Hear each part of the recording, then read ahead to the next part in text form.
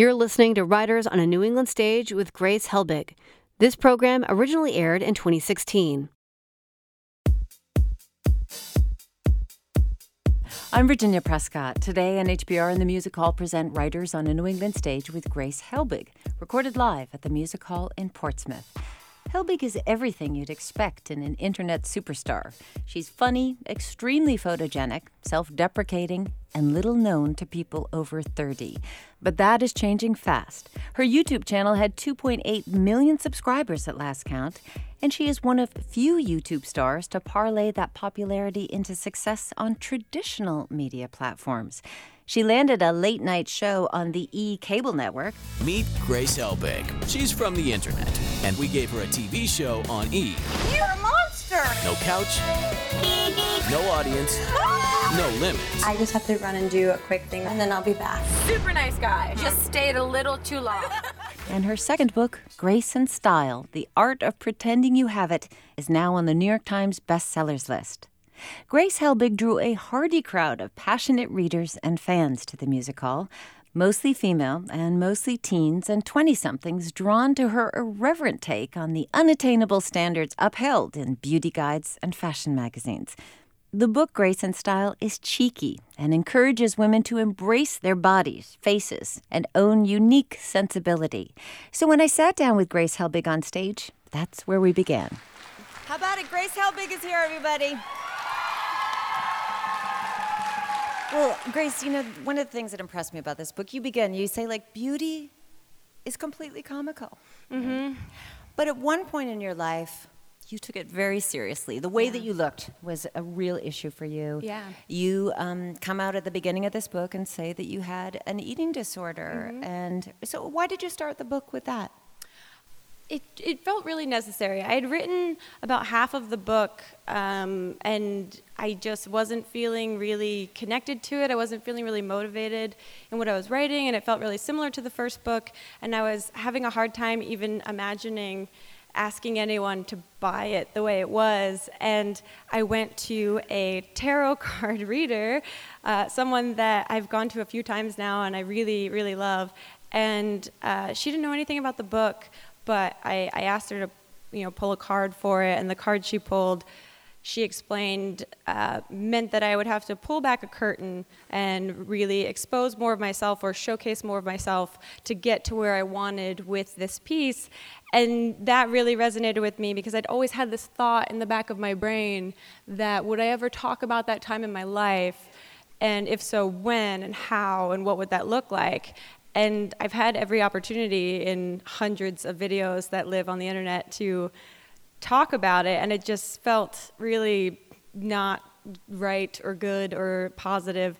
And so when I finally sat down with now that thought in mind, I just started writing out my story of it, and it made sense, and it felt right, and it really, to me, gave a lot of context for the absurdity of the book, since beauty is such a personal thing for a lot of us. Our self-image is, defined by ourselves and how we see ourselves. So I really wanted to make sure that I explained my point of view on things so that people didn't feel like I was just some dum-dum making fun of the things that they enjoy in the beauty world.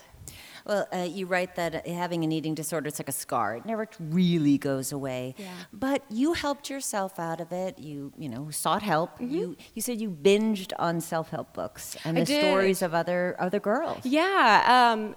For good and for bad, the internet didn't exist for me at that time the way it does now. I can't even imagine being a teenager like a lot of you are with Instagram and everything and Snapchat and all of these social media outlets now. I think I'd be really overwhelmed by it. So at that point, to be able to find someone that had a similar thought process to mine, or to find someone with a similar story, I had to seek out books from bookstores, and I would secretly read them to myself just so I would feel not crazy, so I would feel like someone else was having the same thought patterns that I was, and just feeling that connectivity to someone else that you've never met before, that you're just reading their words, was so insanely helpful. I think as human beings, innately, we just want to feel connected in some way or feel some sense of community. And so that was really important for me. And that paired with starting comedy classes and improv classes and getting in the world of complete absurdity and really sort of drowning myself in seeing things in a more comedic way really, really helped me out. And I, can't thank comedy enough. And I think I've been trying to a lot. Well, is this in some way a self-help book that you didn't have when you were absolutely. Basically, everything I do is for myself. It's very selfish. I think all of the tips in this book are just me talking to myself and giving myself a pep talk, like, don't pack like that, or don't wear that cardboard box again. And so, it's all basically a conversation with myself.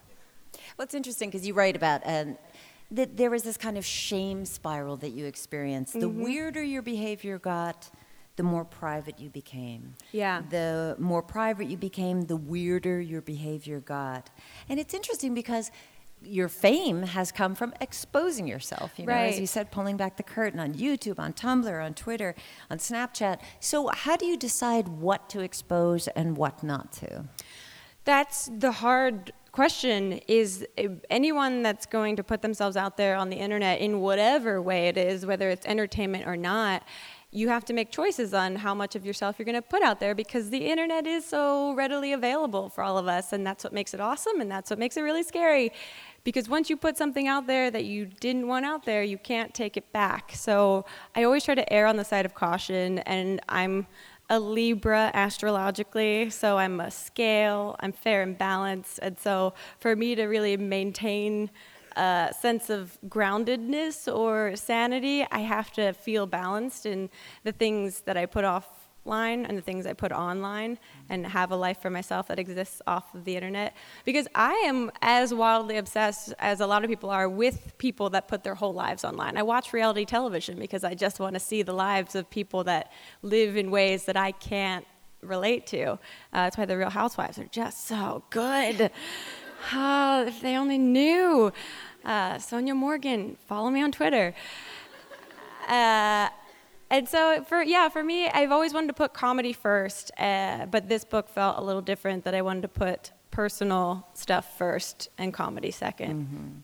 I'm Virginia Prescott, and you're listening to my conversation with the best-selling author and YouTube star Grace Helbig, recorded live at the Music Hall in Portsmouth for Writers on a New England Stage.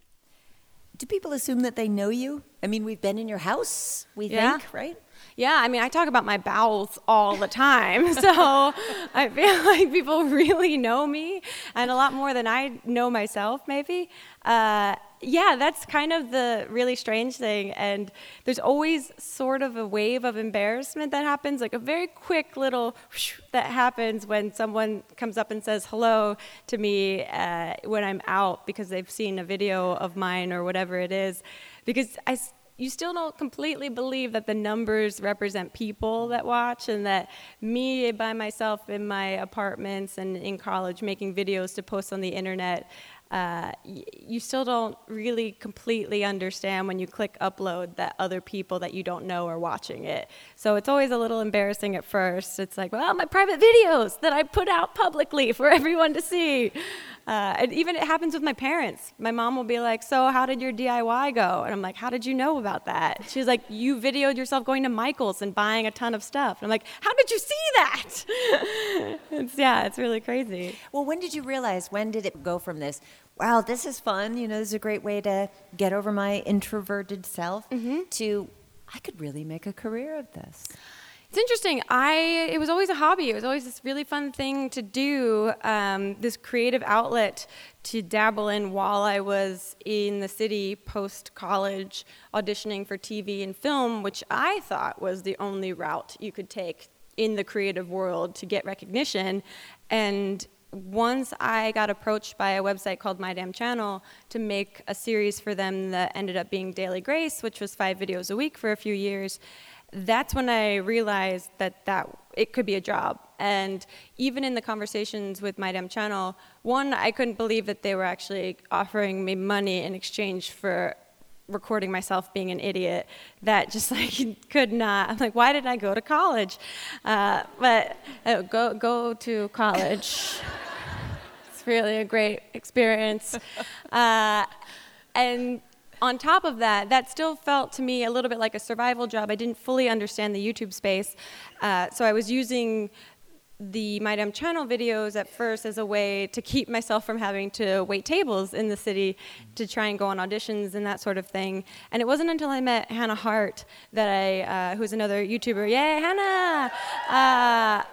And she had accidentally fallen into the YouTube space. She was a Japanese translator that had a video blow up for herself and then turned that into a career. And because she is so actively asking questions and trying to figure things out, she was learning about the space. And when I had talked to her and she started to explain it to me, I really understood that, oh, this is an environment for entrepreneurs to create creatively without gatekeepers and to independently make things that they own. And oh no, now I'm owned by a company. Oh no, what am I doing this space wrong? And the space just started. So I think that was probably like 2011, 12, something like that. Was there always this assumption that it would just be a stepping stone to get to television or film or something? Sort of. For me, it was kind of just an outlet to practice funny things that I had in my head and put them out into the world, which is why I was doing improv at the time, was you're just working this muscle so that by the time someone, which at that point I thought someone in the traditional space, chose you to be the funny lead in their movie, you had done all of the muscle work that you were ready to go. It was like your Olympics, that you train in all of these different avenues, and then you wait for someone to put you in a competition and you feel either ready or you don't. And the amazing thing about YouTube was that you could just start competing immediately. But it's also not even based on competition, which was the other awesome thing about it. Was like coming from the world of auditioning and walking into auditioning waiting rooms and seeing all these other people that are going up for the same part as you and immediately feeling demoralized by like the quality of person that's there. It's so different on YouTube because it's based on collaboration with each other rather than competition, which blew my mind and was just such a wonderful philosophy and something I really wanted to put my time and energy into. That is such an interesting thing, too, because, you write in the book, like most girls, that you spent a lot of time in school trying to make it look like you knew what you were doing, trying to make other girls think that you knew what you were doing. So there was this, sort of level of competition. But the shows that you've done, you've got this posse of girlfriends, posse of friends, not just women. But there's this kind of new model of femalehood, and that's not something that we've seen a lot in comedy. Right. And it's not something we've certainly seen a lot on the internet. So was that a conscious move for you? To work with friends like that? Well, to sort of create a, like, we're collaborating in this together. It's not me against the world. I don't think it was conscious. I think it was this natural evolution. Two of my best friends, Hannah Hart and Mamrie Hart, I met Mamrie. Yeah, Mamrie! I met Mamrie in 2007 or 2008. We got put on a sketch comedy team together at the theater that I was doing comedy, the People's Improv Theater. And when I had started doing more internet videos, she had an idea for a web series and came to me, and we'd been hanging out in Brooklyn because we found out we had lived close by each other. And we did the first episode of You Deserve a Drink, her web series, in my apartment, and then she left all of the alcohol behind, and I was like, this is a great deal. Let's make more of these. And so we just made each other laugh, and we had such a great time making things, and that happened when we both met Hannah, and Hannah came over, and we just started hanging out and realized that we had a lot of similar thought processes and a lot of the same senses of humor, and we were really inspired by each other, and so it just made sense to try and make things with each other. And now that we have, it feels impossible not to continue making things with them because it's just such a great experience. Well, this question came in just as you were answering this. How would you describe your friendship with Hannah and Mamrie? Is there something else you want to add to that? How would I describe the friendship with Hannah and Mamrie? I think it's multifaceted because there is there's a professional side of the friendship in which we push each other to get solid work done and make sure that we're all on track and complete projects like Camp Dakota and like Dirty 30 and do no filter shows. And then there's a balance in a completely non-professional, just straight up friendship, caring about each other on an emotional level. So it's really wonderful, and I think that balance is what makes it such a strong working relationship, because we know that we can give each other honest feedback, and we know how to work really well together, and we know how to also just hang out with each other, which I think is really important. Nice to meet you, where you been? I could show you incredible things, magic, madness. I'm Virginia Prescott, and this is Writers on a New England Stage with Grace Helbig, recorded live at the Music Hall in Portsmouth, a co-production of NHPR and the Music Hall. Grace Helbig is one of a number of young female comics who've racked up millions of fans by posting videos of themselves online, usually sitting on a couch, talking.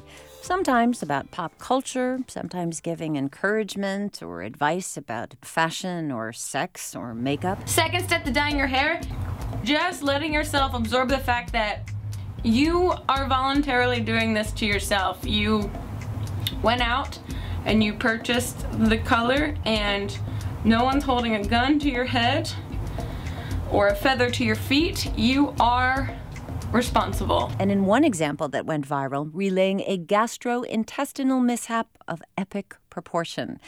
Crude, maybe, but never mean.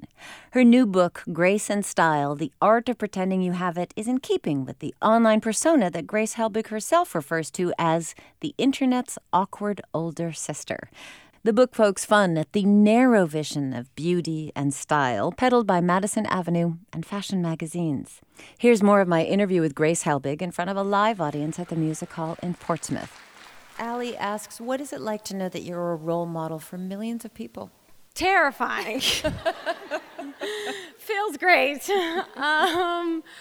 That's the interesting thing that happens when you put yourself out there and people feel inspired by you, that with that comes an innate sense of responsibility to that person to not let them down or to continue to build them up in some ways. My inspiration, I've said before, like, I don't want to be a role model. I don't want to put myself in that position. But whether I want to or not, it sometimes happens. And it's important, I think, to recognize that and to be aware of that, because it affects how you present yourself. I take a lot of my inspiration from Tyler Oakley. I think that he's just such a great soul, and he's as hardworking as he is humble, as he is kind, and he really presents himself as a role model and takes it seriously, but has a sweet, silly side to him. And I think he's just done such amazing things for a lot of people, and it gives me hope that maybe I'm not the worst. Well, as a role model for a lot of young women, what are the top 3 pieces of advice you would give to an aspiring vlogger?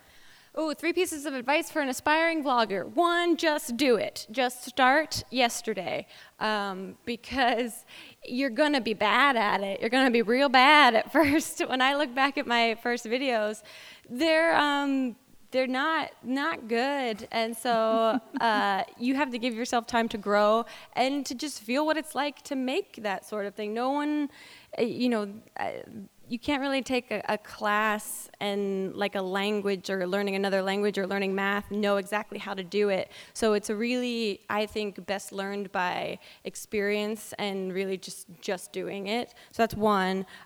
2, find like-minded people to collaborate with. Don't try and collaborate with someone that has 17 million subscribers when you're just starting out. I remember I learned that the hard way. When I was first starting out in New York, I made videos with my friend Michelle Aiken, and she and I were looking up these YouTubers, and we found Tobuscus, Toby Turner.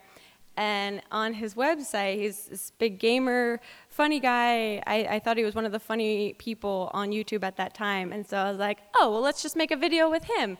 I'll email him.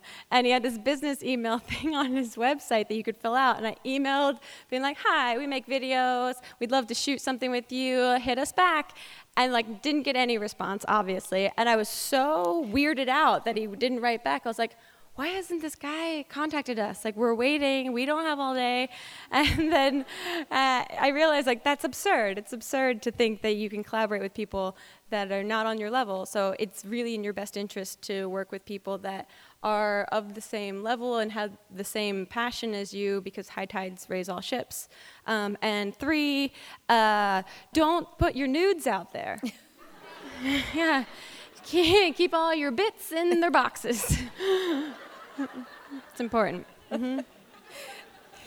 We did a segment, actually. There's a woman, Brittany Ashley. She's one of BuzzFeed's, she's on their video channels. They've got 4 of them. Mm-hmm. Maybe 17 million subscribers or something. But anyway, she was at BuzzFeed's Golden Globes party at this restaurant in L.A., and she was there not as a celebrant, but as a server.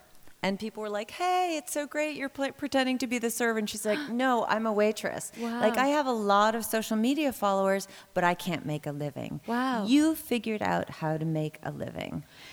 It's interesting, and I've heard a lot of other people talk about this recently, that there is this somewhat skewed perception that YouTuber equals millionaire, and it's not true.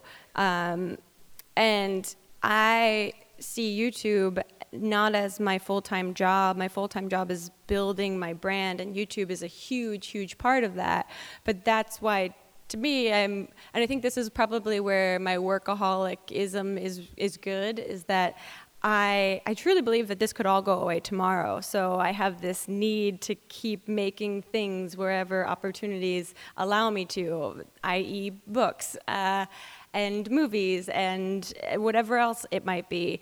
And so when you see someone with, 1 million, billion Twitter followers and 1 million video views, you instantly assume millionaire, but it's not the case. And I think because we're starting to learn more about the space, because it's maturing and people are developing in different ways, we're all learning as entrepreneurs how to expand our brands.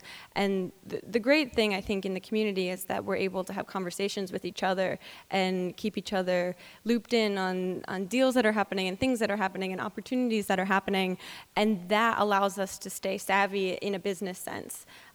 It really, the system, any system rewards people that are smart and savvy and try to figure it out for themselves in the best way they can. And I think it's really important in that way to be self-aware of your shortcomings too, and know where you don't know things, and work with people or create teams where there are people that do know the things that you don't know. I'm not extremely business savvy. I've learned a lot, but I'm not, at a level where I think I can independently run a lot of things. So I work with agents and managers that do understand that and understand me and my brand and things I really want to do and where I'm happiest, and we're able collectively to create opportunities and projects and things like that. But it's not the same for everyone. Everyone has a different system and a different way to do it. I'm Virginia Prescott, and you're listening to my conversation with Grace Helbig, the YouTube star and best-selling author. We talked in front of a live audience at the Music Hall in Portsmouth for Writers on a New England Stage. And it's all new. I mean, this is kind of you're making the road by walking it, right, on some level. Absolutely. But you, I think especially, this is your second book. Mm-hmm. You made that jump from YouTube to television. Very strategic decisions. And I'm wondering how you... How are you figuring it out? Pretending, big time, just pretending. I've never had a 1-year plan. I've never had a 5-year plan. Me sitting here talking about being on YouTube for 6 years was never part of my plan. I went to college. Why'd I do that? Go to college. And so I really have internalized a lot of what improv taught me about saying yes to people and things that make sense to me in my world. Camp Dakota was a product of us having meetings with certain people and just floating a conversation by someone about an idea, and that someone resonating with that idea completely and had the wherewithal to make it happen. That wasn't anything any of us had planned for that year. Same with Dirty 30. So it's a constant evolution. I think for me, I've learned that my process is keeping myself open and not trying to plan anything out too specifically, because expectations create a lot of disappointment sometimes. So having low expectations, high rewards sometimes. Emily asks, what is your favorite thing about being a YouTuber? And she, like many people, added, by the way, I love you. Oh, that's very sweet. I appreciate you. What's my favorite thing about being a YouTuber? I think my favorite thing about being a YouTuber is that there really is no monotony. There's nothing, one day is never identical to the last day or the next day. And when I graduated college, I got a job at an office. I was working in project management at Viacom. And I was working, 9 to 5, 9 to 6 or whatever in this office space every day. And I was just full of anxiety about it, because having that same day in and day out experience made me really bummed. And so I opted to wait tables, because there was something more interesting in that than working this office job while trying to figure out what I wanted my life to be.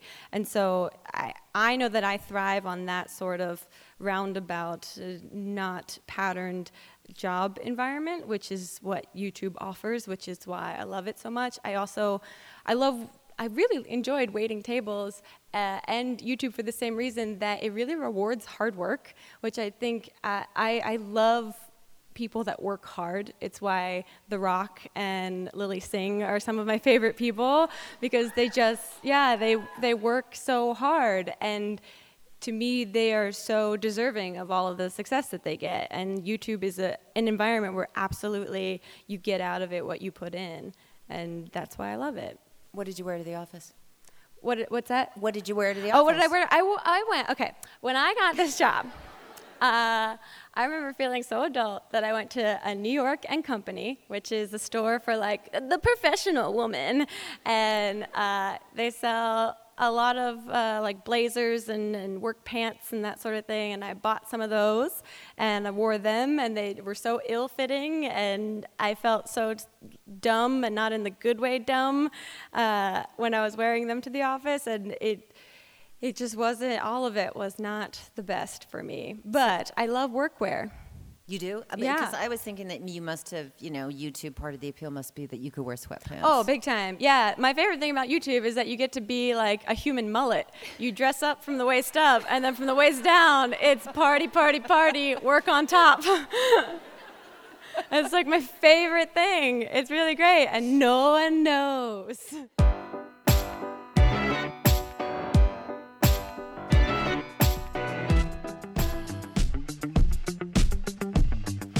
I'm Virginia Prescott, and this is Writers on a New England Stage with Grace Helbig, recorded live at the Music Hall in Portsmouth, a co-production of NHPR and the Music Hall.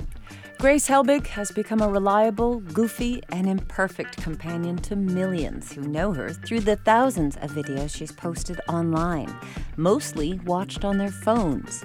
It's a relationship of transparency and approachability that inspires a loyal fan base, and a connection almost unimaginable in media even a decade ago. Whereas once it was assumed that having a TV show or talk show was the end goal for a comic or an aspiring actor, Grace Helbig doesn't need all that. She's got fans, lots of them. We saw them lined up, snaking around the aisles at the Music Hall, waiting not for an autograph in a book, but for a selfie with Grace Helbig. Here's the rest of my conversation with Grace Helbig, which included several questions submitted by the audience at the Music Hall in Portsmouth. Let's see. Oh, I love this. How can I effectively explain what a YouTube star is to someone over the age of 50? Oh, okay. I like to say digital entrepreneur. That's really... It's It's slightly difficult to describe what a YouTuber is. I mean, it's someone that is, for the most part, a personality online that creates short-form creative content. Is this person your parent that you're trying to explain it to? Just say like a more educational form of pornography. That's what YouTube is. You're welcome. There's this, this is often talked about, this kind of construct of like there's old media and there's new media. Mm-hmm. And this is something that really came to a head last summer. This was around the time of the Teen Choice Awards. Yeah. And E, on your network, but E! Online, they kind of put their foot in it. What'd they do? There was a tweet thing that went around. Well, there was an article written about the Teen Choice Awards in which the premise of the article was that the person writing it felt old because they didn't know this, that, and the other about the Teen Choice Awards, including who was invited, a lot of digital entrepreneurs. And so I think Tyler Oakley made a remark that, this doesn't reflect well on your brand. You are the entertainment channel. This is a major form of entertainment. Maybe knowing about it is good. And then there was kind of a dismissive back and forth that was just sort of unfortunate. And it's always difficult because, we as digital entrepreneurs are representing ourselves by ourselves. Our brand is built by ourselves, and something like E! That has hundreds of employees is a brand built by a lot of people doing a lot of different things. And so it was just one of those bummer moments where everyone that had worked on my show and everyone involved at E! That was involved in my show was the best and the most supportive and championed the internet and really gave me complete creative freedom to do what I wanted in this space of a show, and I couldn't say enough good things about them. And then this happened in a completely different branch of E! And had nothing to do with any of the people that worked on my show and gave me the green light to do it, but it reflected on the whole company overall, this sort of negative opinion that they were presenting about the YouTube space. And so it was one of those moments where you were just like, this looks so bad to everyone out there, but I don't have any control of the situation. It's like when your parents do something so embarrassing and you're in front of your friends and you're like, oh my God, I can't explain to my friends that you're like super cool at home and we're playing like Catan or whatever. But you just, made this weird joke during the soccer game and now I can't take it back. What about that difference, though, in making the YouTube show? Because, in many ways they're very the same. It's kind of you on a couch often with your guests, great guests, and talking to the camera. Mm-hmm. But obviously a lot of crew, a much bigger set. So what is about that experience for you? How different was that being in the E! Television series compared to the YouTube Space series? It was really different, and it didn't hit me until the first day I walked into the house that we were shooting out of. We had rented this house out for the season and tried to decorate it so it looked like I actually lived there. Spoiler, I didn't, not my house, which some people thought. And I was like, really? You think I decorate that well? There's gummy bears on the wall in this room. And so I remember walking in and thinking, oh my God, everyone that's here, every crew member, every producer, every cameraman is here because of me. Whoa, this is a lot of pressure. Maybe I should have brushed my hair today to give them some sort of leadership in some way. And that was something to get used to, was feeling like a leader, feeling like you were navigating this ship that everyone there was waiting for your commands on how to row the boat. And you're like, to the right? I don't know. And so and I'm so used to just being by myself creating ideas, and so any dumb things I do or say don't matter because there's no one there to make me embarrassed by them. But that said, it was a really brand new form of collaboration for me, of working with friends and new friends that loved what I was doing online and really wanted to expand it and explore it and try and build something that no one had really seen on television. And overall, it was a full experiment. I think that's what's happening with a lot of content. It's just the constant experimentation of what is it, how do you watch it, what does it look like, how long does it last, and that's what it was. It was a piece of spaghetti that we threw against the wall to see if it stuck, and it fell off the wall after a little bit. Well, even when E made that bungle, I mean, your fans completely had your back. Yeah, it was crazy because it became, out of my hands, it was something that became this like dispute of Team Internet versus like Team E, and it was really interesting to watch, and there were so many YouTubers responding to it that I didn't really realize how big it ended up, and that's one of the cool things about the internet space is that it's kind of like this digital gang in a way where everyone's like got each other's backs, like really nerdy Bloods and Crips, and so I just hope that, E had a learning curve about it, and I don't think there was any bad blood between people at all. I think it was just one of those moments, especially because the internet moved so fast that it was like shuffled under a rug within 8 hours because something else happened. But Team Internet is also a pretty fickle bunch, right? They can come and go or be on your side, or they can be a Crip or a Blood at any given time. I think it's because there's been such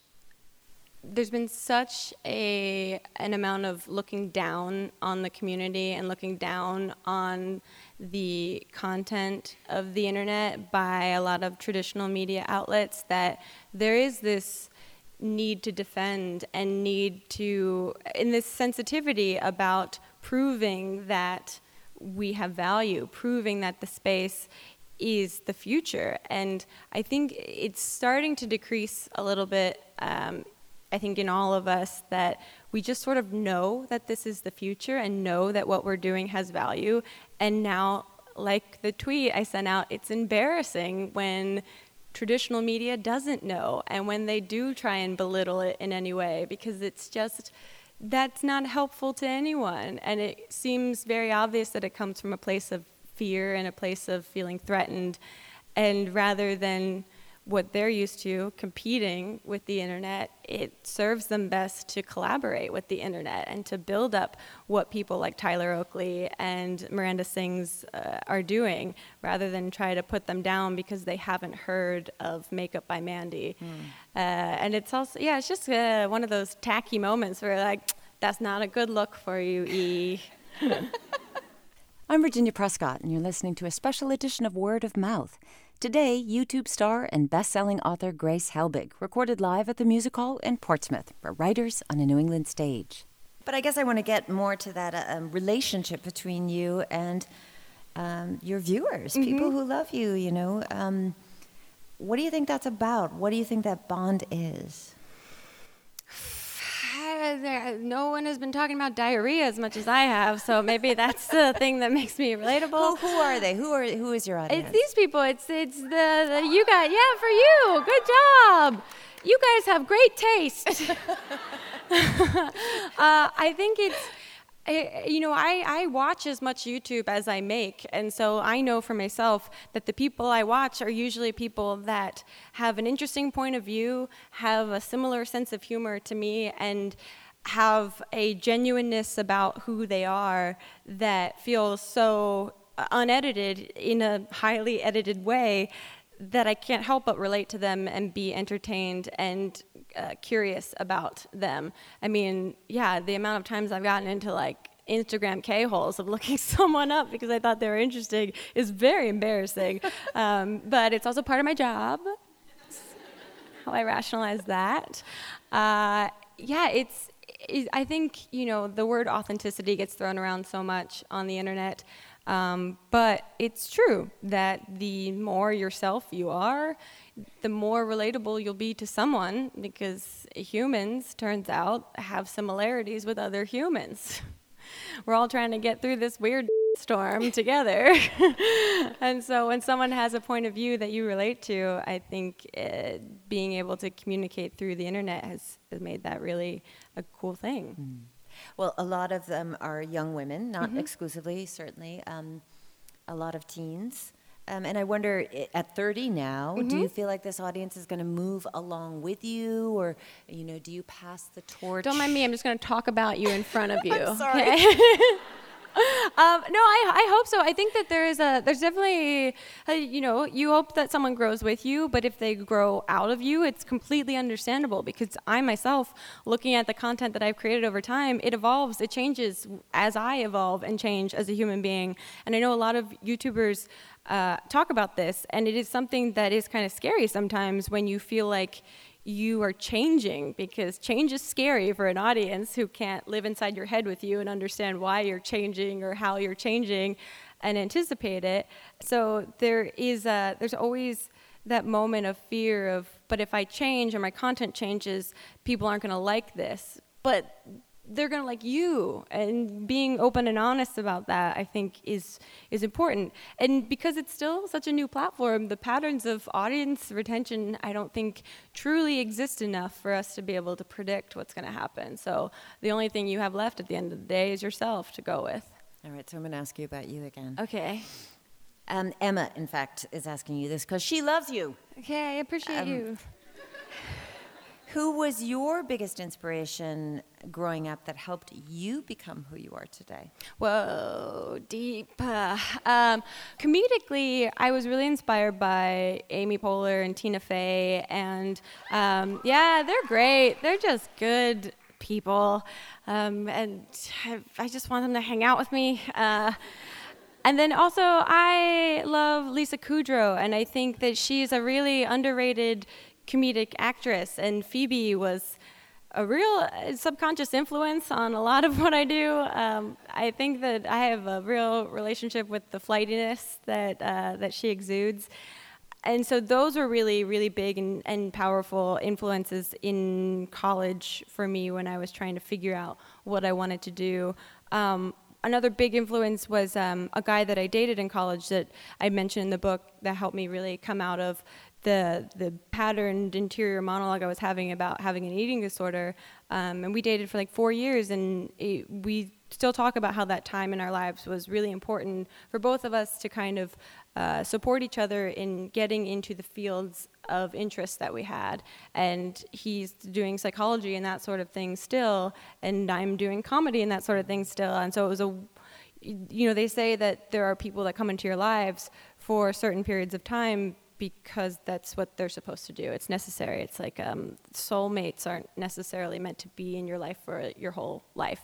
And that was definitely one of those people that I am so thankful for. All right, this is differently deep. Okay. What's your favorite emoji and why, asks Erin. Okay. Whew, sheesh. My favorite emoji is this one. It's the one, or it's this one. You have to describe for the radio audience. For the radio audience, it is the one where it's gritting its teeth, but its eyeballs are really big, like, oh no. That one is really great because it's basically like the emoji version of you grabbing your collar and going, ooh. And then the other one is the one with the same grit teeth mouth, but like happier looking eyes. So it's like too excited, but still like, oh, I'm excited. Yeah, that's mine.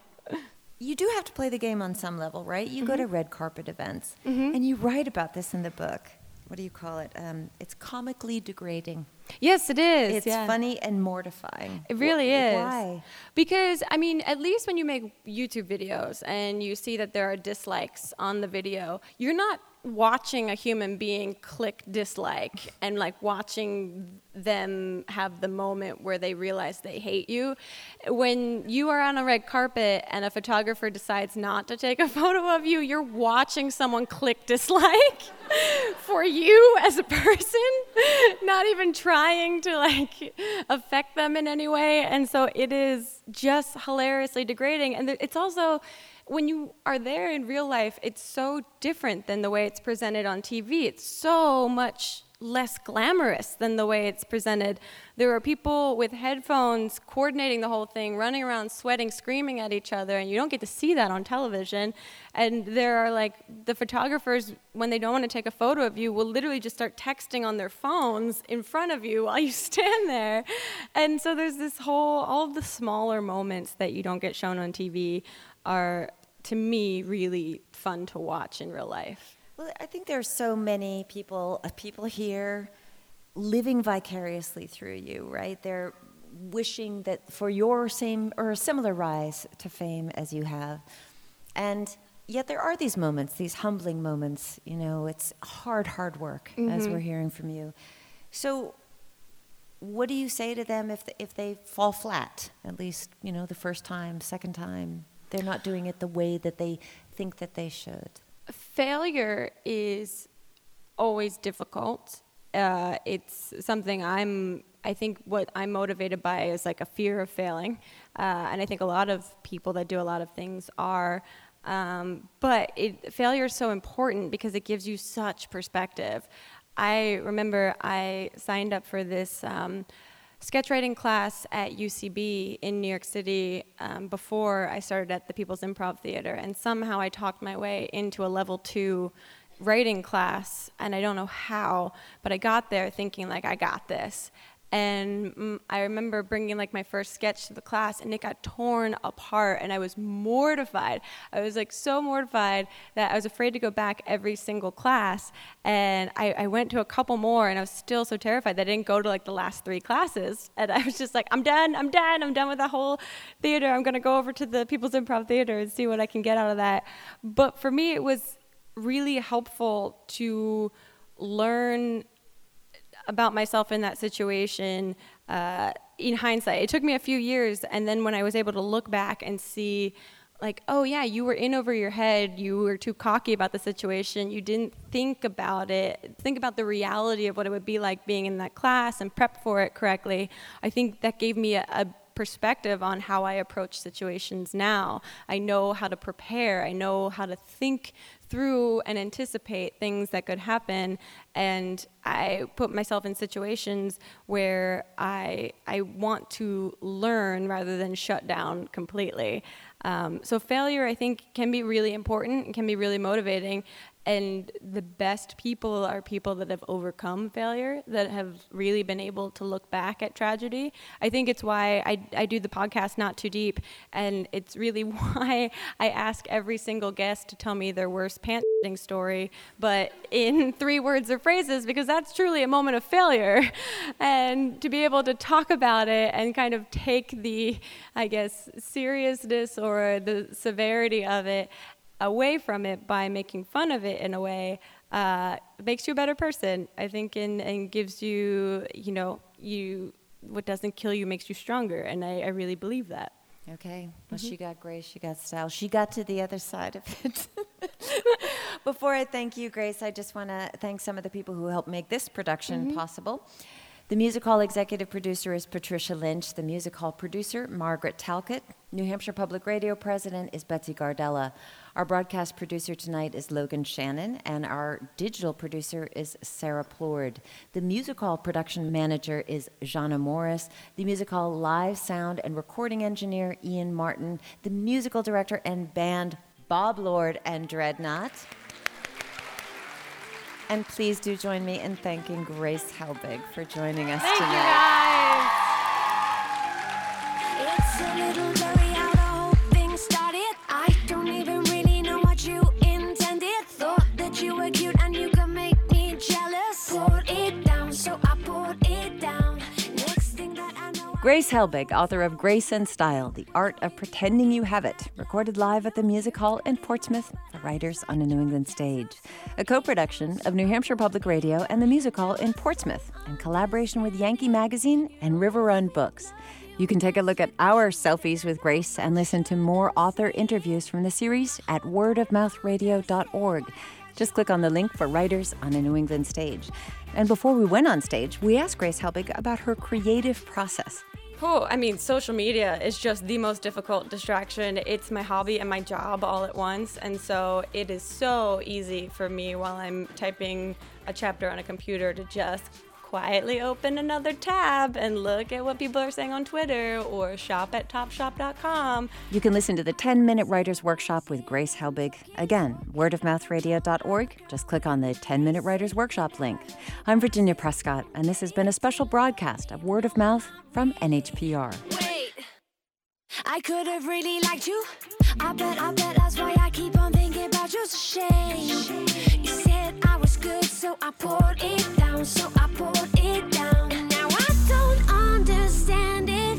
You don't mess with love, you mess with the truth. And I know I shouldn't say it, but my heart